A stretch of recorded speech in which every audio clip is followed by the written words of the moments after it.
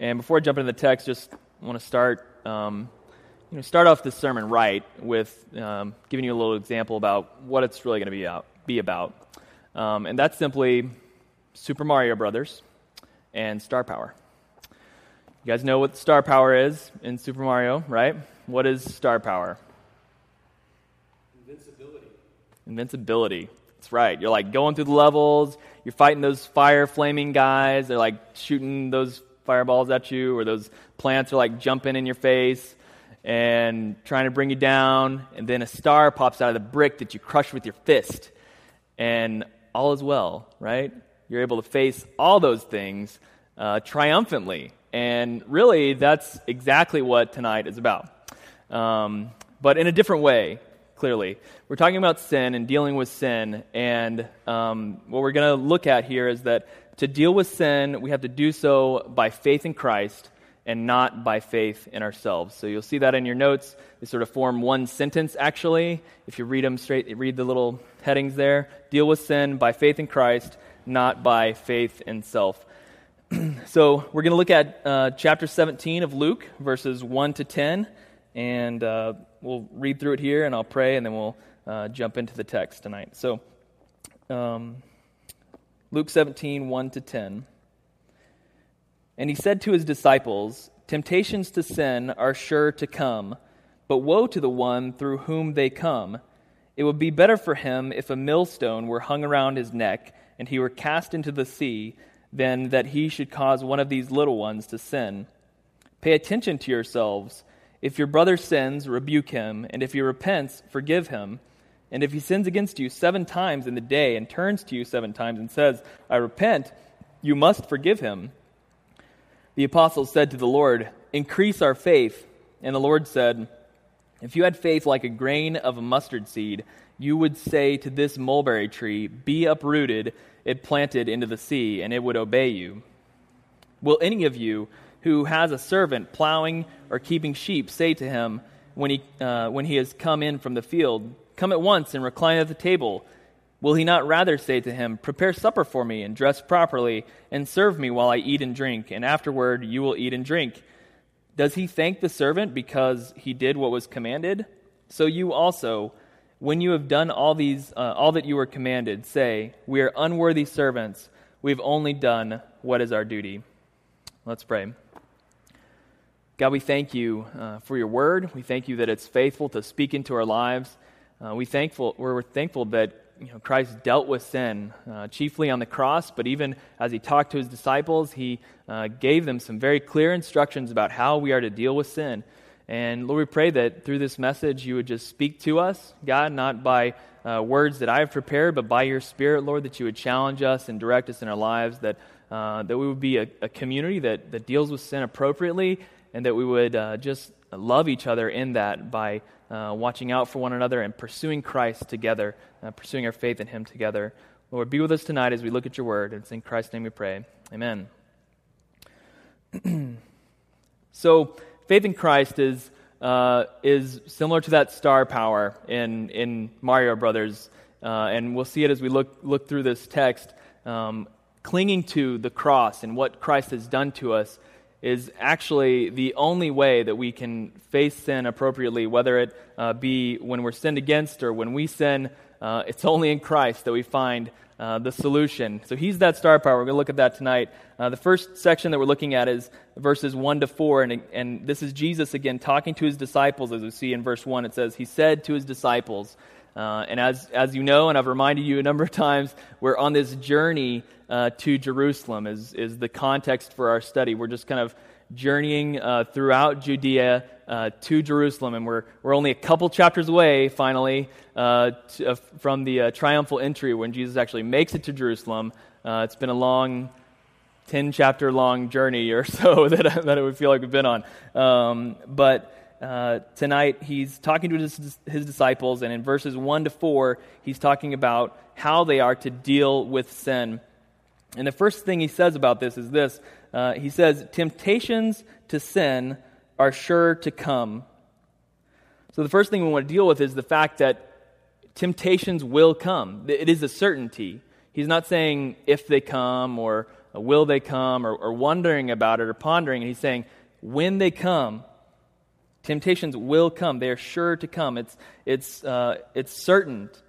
And we see this truth also in James 1:13-15. He really explains not only the certainty of sin, but also the gravity of sin and the importance that we deal with it. In James 1:13-15, he says this: when tempted, not if you'll be tempted, but when you are tempted, no one should say, God is tempting me, for God cannot be tempted by evil, nor does he tempt anyone, but each one is tempted when by his own evil desire he is dragged away and enticed. Then, after desire has conceived, it gives birth to sin. And sin, when it is full grown, gives birth to death. So, clearly, sin is certain. James very clearly points that out to us. When you are tempted, it is going to happen. And then he puts the emphasis on the fact it's important for us to avoid sin when we're tempted, because the fact is that sin, that desire, that temptation gives birth to sin, and that sin results in death. Sin is what has separated us from God the Father, and that's why Christ came to die on the cross to restore us to God the Father. And sin, if we continue to pursue it or allow it in our lives, just creates more and more division between us and God. And so it's important that we deal with it. It's very important. And something interesting to note about James's statement about sin is that he says, but each one of you is tempted when by his own evil desire he is dragged away and enticed. The fact is, we inherently have evil desires within us. We desire money, we desire power, we desire fame, we desire increase for ourselves. And when temptations come, and we know they will, we are dragged and enticed into them by our own evil desire. So we have to be aware of that. We can clearly agree with both James and Jesus on this fact that temptations will come, because you can look around at our world and temptation is everywhere. Objects of temptation are all over the place, whether it's getting ahead in business or whether it's just interacting appropriately with your friends, or there's just tons of temptations all around us. Just watch TV for a little while. There's objects of temptation everywhere. And everyone deals with various things in that. And so temptation is a certainty, because objects of temptation are all over the place, and our own desires entice us to them. And so it's important that we understand how to deal with sin. So the first thing that we see is clearly that we will be tempted to sin. It's going to happen. That is a certainty. The second thing in dealing with sin that we see is that we actually may be responsible for tempting others. So as he's talking to the disciples, he's saying, "Woe to you, through whom the temptations come." And he goes on and explains how important this is. He says in verse 2, "It would be better for him if a millstone were hung around his neck, and he were cast into the sea, that he should cause one of these little ones to sin." That's a pretty strong statement. So a millstone is basically this 100-pound block that is carried by a donkey around the mill to grind out the grain. So if you've got a 100-pound rock tied to your neck, and you're thrown over a hill into a lake, that's death, obviously, but like torturous death. Like you're flying down a hill, and then you hit the water, and then you're dragged down by this rock. Like, okay, that is a very terrible consequence, right? So he's putting this in the strongest terms. Woe to you, who through temptation comes. And you might ask, he's saying this to his disciples. Shouldn't this be obvious that they aren't tempting each other to sin? But the fact is, we can do it all the time, and through a number of means. There are lots of ways that we tempt each other, and so just share a couple of those. Paul addresses some in Romans. He is talking about meat that's sacrificed to idols, and some people in their conscience is clean, that they are able to do that without worrying, because maybe they understand that all the food is from the Lord, and they're okay with chewing on this particular meat, it doesn't bother their conscience. But for other people, that's a stumbling block to them. For whatever reason, they say, you know what, I can't touch that. I just know where it's been, and in my spirit, I just can't touch that. And for us today, one of those issues that we have to be careful about is like alcohol, for instance. That's an issue that a lot of people deal with and try and figure out, okay, how do I do this? And for various people, their conscience says, I cannot deal with alcohol. I can't touch it. I'm not going to get around it at all. When I'm around it, I'm going to be drawn to that and form an addiction, and it's going to end poorly for me because I know my history. So they say, I'm going to stay away from it completely. I'm going to abstain from alcohol entirely. Whereas others in Christian faith would say, no, I can control myself when I drink, and it's not a problem for me. I have a drink every once in a while, and I don't let it get out of control, and I understand my limits and all these sorts of things. I never lose control of myself, and so for others, it's okay. But for this person that it's okay with, they have to respect their brother whom it's not okay with.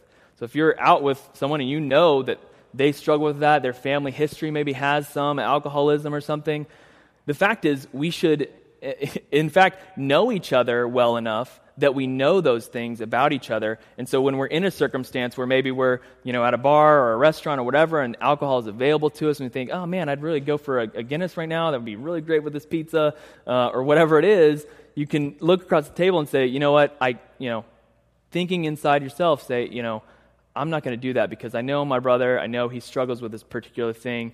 I don't want to tempt him in any way with that. And so I'm just going to abstain from that, even though I know it's okay. I know it's a stumbling block to him. And so he says, woe to you who tempt each other in this way. And so we've got to be aware of one another so much so that we know each other's flaws and brokenness and can respond to each other appropriately in those issues. So there's a number of, there's tons of things like that may be similar, whether it's maybe leading someone on in a relationship, you're a guy and a girl, and you just kind of like hanging out with the person, and this person thinks it's more serious, but you're taking it less serious, and you're sort of leading them on and things. I mean, believers can do this sort of thing. We can lead each other on. Maybe it's in your dress. You dress immodestly. You present yourself in an inappropriate manner to each other, and so that can tempt people into sin. Maybe it's just justifying a way that you live, some sin in your life. You say, this is okay, and in fact, inviting people to participate in that. So going back to the alcohol example, let's say, you're sort of a alcohol evangelist. You're saying, it's okay for me. It should be totally clean for your conscience. I know, Jesus is big enough for your past history. You can overcome it. You should just come with me. That's not okay. We have to respect each other, and we have to refrain from tempting each other. Or maybe it's by not following God's will. Maybe it's not an act of commission, but it's an act of omission, where we're not doing something God has called us to do. And by doing so, other people may be affected by the decisions we're making. And so maybe it's not following God's will that affects others around you. So we have to be careful that we don't tempt one another in our faith. So first thing, we will be tempted. Second thing, we may be tempting others to sin, so we need to be aware of that. The third thing is, we must rebuke known sin. He says starts out in verse 3, pay attention to yourselves. And I titled this message, Watch Yourself, because in the NIV it says, watch yourselves. And so I like that a little better than pay attention to yourselves. Watch yourselves. And notice that he doesn't say, watch yourself. He says, watch yourselves. This is a community thing. It's not, Christian life isn't about me taking care of just me and being holy and making sure I've got myself in line. It's about a community of people striving after God. And so he says, watch yourselves. And then he goes and says, if your brother sins, rebuke him. So if you notice sin, if he sins against you, if you see him sinning, or if, perhaps you're in a situation where you have become responsible for a brother or sister in Christ, and that could be whether you've formed an accountability relationship with one another, or maybe you're in a leadership position that has put you over, a group of guys or a group of girls. and then it becomes your responsibility to not only perceive when sin happens, see it, or not only feel it when it comes against you, but actually ask that person intentionally about, okay, what are you struggling with, and did you struggle with that? And then follow up by rebuking them for that and say, that's not right. It's going to harm you in the long run. And so it's our responsibility to rebuke known sin. So, what I didn't say there, obviously, is that we shouldn't go around just patrolling everybody. That's not the call, right? The call is to rebuke known sin or areas where we're responsible for another in their spiritual walk, where we've been given that responsibility willingly by the individual. So we shouldn't go around saying, have you sinned this week? Have you sinned this week? Have you sinned this week? And tell me what it is right now, and I'm going to rebuke it. That would be not fruitful. That's not the instruction that he gives. We're not to be having some watchdog approach to our community. But if we observe our brother sinning, then we should go to him and say, that's wrong. Like, the way you're going about that is inappropriate. The way you interacted with that individual is inappropriate. I saw that business transaction that you're doing. That guy's not a good guy, and I know what you're doing. We need to rebuke those situations. You rebuke sin when we see it, and when it's against us. That's a clear time where you can say, this is wrong. Like, what you're doing is wrong. And so we will be tempted. We might be tempting others. We must rebuke sin. And the final thing he tells us about dealing with sin is that we must forgive the repentant sinner. So there's an important word in there. The repentant sinner, we must forgive. The fact is that we could go to a brother and say, what you're doing is wrong. Like, you need to recognize God's truth about this issue and explain it to them appropriately. And they might say, I don't really care, I don't repent of that. I think it's okay. And so, we can't extend forgiveness in that. Forgiveness can only be extended to the one who recognizes that they have sinned and turns from that. That's the nature of repenting, is that you're going one direction, you commit some act, and you say, that was wrong, and then you turn from it. Your repentance is turning from your sin and saying, yes, that is inappropriate. I shouldn't be doing that, and I'm sorry. And there's a couple of things with this. First, that yes, it has to be repentant, but also there's an extravagant grace that is applied here as well. It says in verse 4, he continues, or 3, he continues on. If he repents, forgive him, and if he sins against you 7 times in a day, and turns to you 7 times, saying, I repent, you must forgive him. So, could you imagine that situation? That's pretty. Okay, in one day, this guy sins against you. Not only he sins just 7 times during the day, but he sins against you 7 times in one day. If he repents and you perceive his repentance as true, you've got to forgive him. You have to forgive him. That's what Christ is saying. In Judaism, it was said to be honorable to forgive a man 3 times for his sin against you. And so Jesus is saying, not 3 times, 7 times, and not just over the course of a week or a month or whatever, but in a day. And so that's powerful. The grace that God provides is for all of our sin, but it only is effective for those who repent and believe. So the fact is that Christ died for all. He died for all our sin. And so whenever we repent and turn from it, He has forgiven us for that. You can stand on that. He has forgiven you for your sin, and you stand righteous in Him if you repent and turn to Him. But forgiveness can't be extended if we don't repent of it. If we don't say, that was wrong, and I turn from it and turn to the Savior. I want to be restored to God. So Jesus died for all, that's true. But only those who repent and place their faith in Christ will be restored to God. We have to repent of our sin and turn to God and rest in Him as the one that has saved us from it. So, the 4 ways that we deal with sin: acknowledge that we will be tempted by sin. Understand that we may be tempting others in our lifestyle. Understand that we must rebuke known sin. And finally, we must forgive the repentant sinner. Because the truth is, Christ forgave us, and we know how much He forgives us. We have to extend that same grace to others. So we have to deal with sin. It's a reality in our lives. The second thing we see is that we deal with sin by faith in Christ. So it's not we're not dealing with sin on the basis of fear from God. That would be a religious term from sin. We're not dealing with sin to puff up our righteousness. That would be a prideful pursuit of avoiding sin, and we'll deal with that a little further at the end of this sermon. But we deal with sin by faith in Christ. The next thing that the apostles say to the Lord is, increase our faith. And the Lord says, if you had faith like a grain of a mustard seed, you could say to this mulberry tree, be uprooted and planted in the sea, and it would obey you. So, the apostles are responding to this issue of sin by saying, how are we supposed to live in such an open and honest community? Like, you've taken it from 3 over the course of time to 7 times of forgiveness in a day. Like, how do we do this? Increase our faith. How are we supposed to respond to this?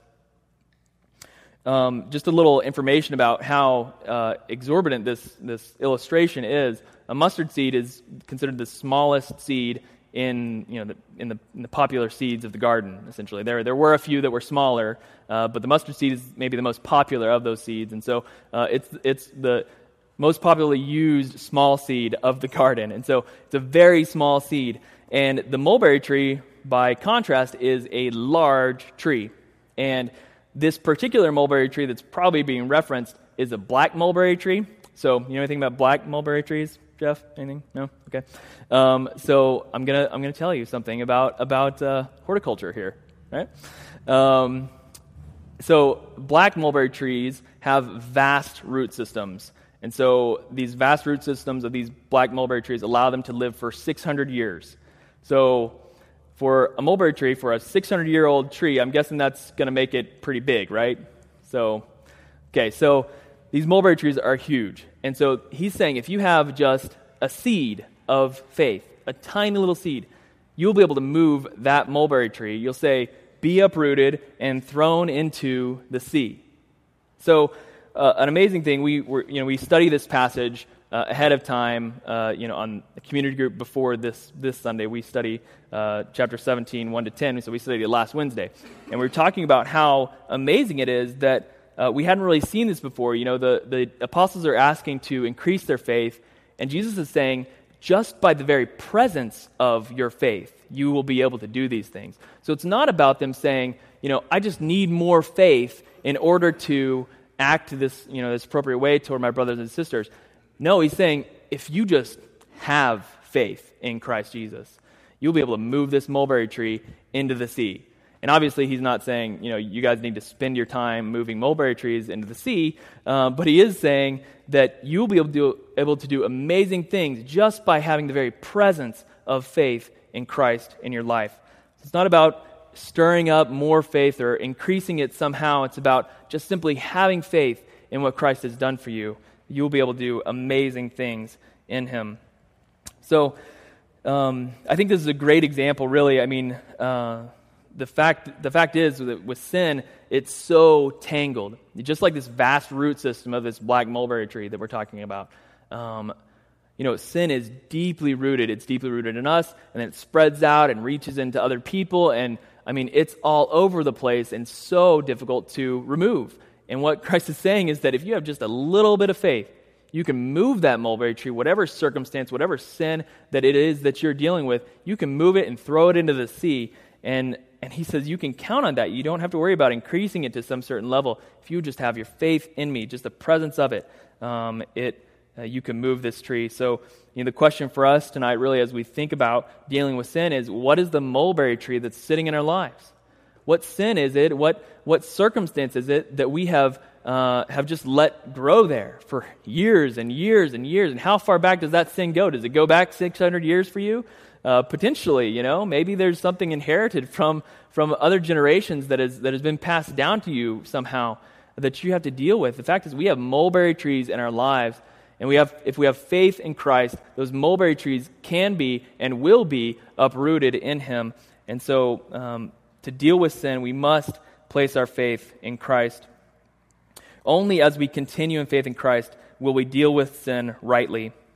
The truth is, we have those 4 things that we learned about that we have to deal with sin on, and faith in Christ confronts every single one of them. Faith in Christ keeps us from sin when temptation comes, is the first thing. We see in 1 Corinthians 10:13 that every time that we are tempted, God has provided a way out for us. And so 1 Corinthians 10:13 says this, "No temptation has seized you except what is common to man. And God is faithful. He will not allow you to be tempted beyond what you can bear. But when you are tempted, He will also provide a way out so that you can stand up under it." The fact is, as we keep our faith in Christ, any temptation we face, there is a way out. God has provided it for us. He doesn't give us a circumstance. He doesn't give us a sin. He doesn't give us a situation that we cannot get out of with our faith in Him. So faith in Christ keeps us from sinning when temptation comes. And it will come, as we've said. Faith in Christ also gives us the awareness to not tempt other individuals. The Holy Spirit convicts us about the things in our lives that we are doing or the way we're living our lifestyle in front of people. As we continue in faith in Christ Jesus, He pours out those things and shows us, the way you're interacting with individuals is inappropriate, and you need to be aware of that. The Holy Spirit convicts us in those situations. He will show us how we may be tempting other people if we would just open our eyes and ask Him to search us. I was, earlier this week, I was reflecting on Psalm 139, I think it is, and it's, "Search me, O God, and know my heart. Know if there's any unclean way within me, and lead me in the way everlasting." The fact is, we can ask God to show us things in our lives that are leading other people astray, or other ways that we're tempting could be tempting other people. God is faithful to show that to us as we continue in our faith in Christ. Next, faith in Christ gives us humility to rebuke sin that we see. He gives us wisdom in these situations. The fact is, as we continue to grow in our lives as Christians, we understand what sin is. So it's not about knowing this list of sins that could happen. Let me put it this way. There's when you're dealing with check fraud and currency fraud, the way they train individuals to deal with check fraud, you know how they do that? Anybody? Know how they train people for check fraud? They teach them what is a real check. They don't teach them all the different ways that, they probably spend some time on it, but they don't spend the emphasis of their time on figuring out all the different ways that checks could be manipulated. They spend the majority of their time training them on what is a real check and what is a real piece of currency, so that when they see a fake, because there could be innumerable ways that check fraud is committed, they will recognize it. They'll say, "That's not a real one. I know what a real check is, and that one is not a real one." So it's not by showing them, okay, this is this method, and this is that method, and this is that method. They may do that as they are intensive in their training. But the most important thing they tell them is, this is a real check.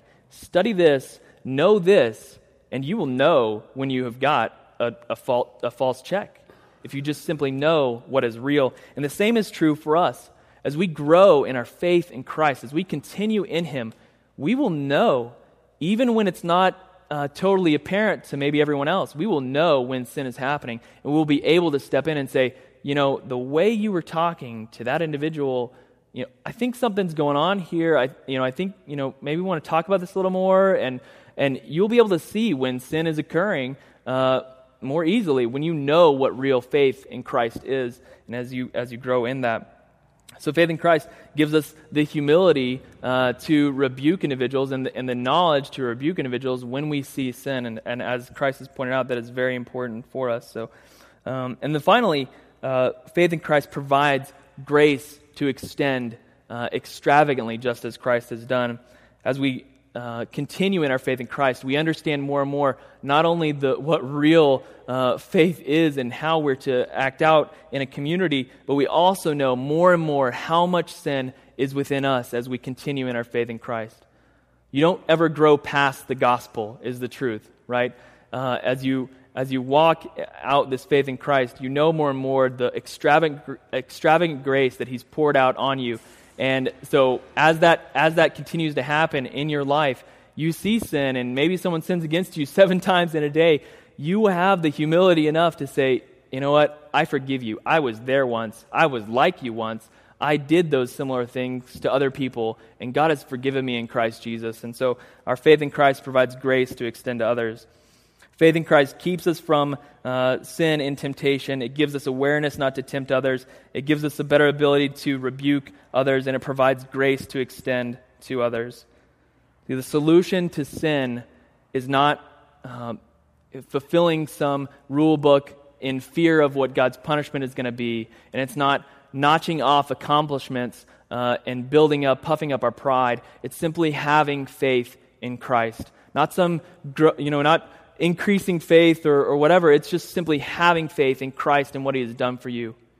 Just a small mustard seed can remove a mulberry tree that's standing in front of you. So we simply have to have faith in Christ as we deal with sin. And finally, in this passage, Jesus points out, just emphasizing this issue that dealing with sin isn't about pride. It isn't about puffing ourselves up. He says this final point, which is dealing with sin by faith in Christ, not by faith in ourselves. And we see that in this parable that He shares in verse 7 to 10. He says this in the parable of the servant.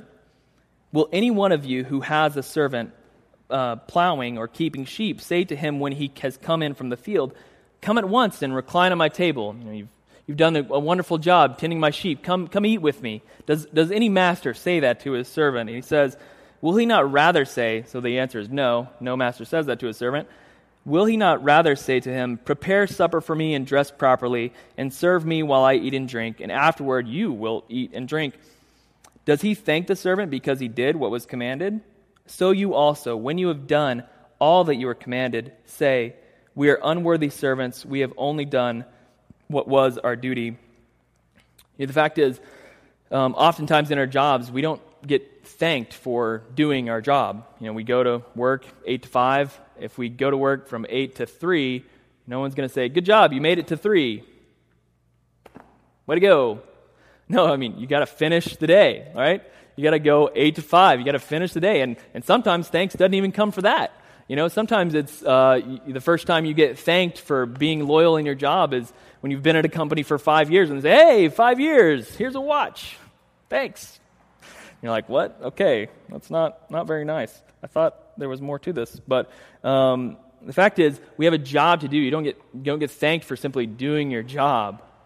And that's what this illustration is pointing out. The servant is simply doing his job. He was hired to take care of the sheep and prepare his master's dinner.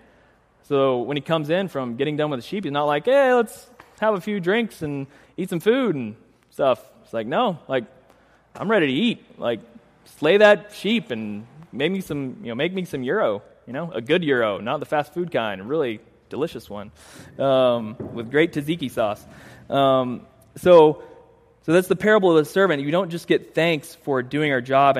And what's being communicated here is that, as we fight sin in our life, as we deal with it, we don't get notches on our belt for just dealing with sin. We puff ourselves up by dealing with sin. The fact is, we have a tendency toward that. We have a tendency toward saying, "I defeated that, and I defeated that, and I defeated that, and I defeated that, and I defeated that." And soon we're looking back at our accomplishments instead of looking forward to what Christ has done for us. And the fact is, the depth of our sinful heart is such that we turn victories that we have had into idols that show our accomplishments, and we become prideful over those things. Instead of fixing our gaze continually on our faith in Christ, we look back and say, I have done a lot of things. The fact is, we couldn't have done any of those things without Christ and what He has done for us. It is not by faith in ourselves or the things we've done, it's about faith in God. A quote from the commentary that I'm reading on Luke says this: "Disciples are to view service as duty, and service does not put God in our debt." So just by doing the things that God has called us to doesn't increase a debt for God to pay us. The fact is, we've been restored to relationship with Him. We've been given inheritance with Him. We've been given a purpose in life to accomplish, and we've been given our reward, and it's extravagant. So we shouldn't look back at our accomplishments and our victories and say, man, I'm doing a great job here. Man, we have done it by faith in Christ. We have to always remember that. It's not by some ability within ourselves that we have defeated and torn out mulberry trees. It's by faith in Christ that we have done that. We have to remember that. We are unworthy servants, and we have only done our duty. The fact is, our motivation to fight sin must be to continue to grow in our relationship with the Lord, to continue to grow in our faith in Christ. It's not about accomplishing more things that we can put on our shelf or get more trophies or increase our righteousness somehow. No, our righteousness doesn't increase by us defeating sin. Our righteousness, our full righteousness, was secured because of our faith in Christ. Just that mustard seed of faith in Christ never increases or gets smaller or bigger. It's simply its presence in our life that has restored us to God the Father. So to sum up, the truth is we as a community have to deal with sin.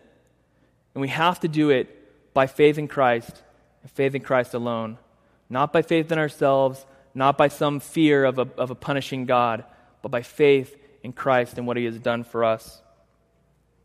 Would you pray with me?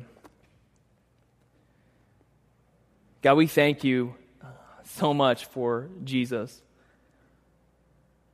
We don't stand a chance without Him. Lord, we're like these apostles when we look at the gravity of sin and the importance that we deal with it. And we say, God, increase our faith. We need more strength, more ability to do this. But Lord, You say to us that we only need faith in You to confront these things, to move these mulberry trees. God, thank You that You sent Your Son to die on a cross for us, that we could be restored to God the Father. You have paid our penalty. You are not in debt to us. We are in debt to You. But because of Jesus, we are no longer in debt to You. We've been freed from that, and we're restored to You. We stand righteous in Your sight. We thank You for that, Jesus. Thank You for this night where we can spend time just looking at Your Word, being encouraged by it, encouraging one another in our faith, growing closer to You. We pray all this in Christ's name. Amen.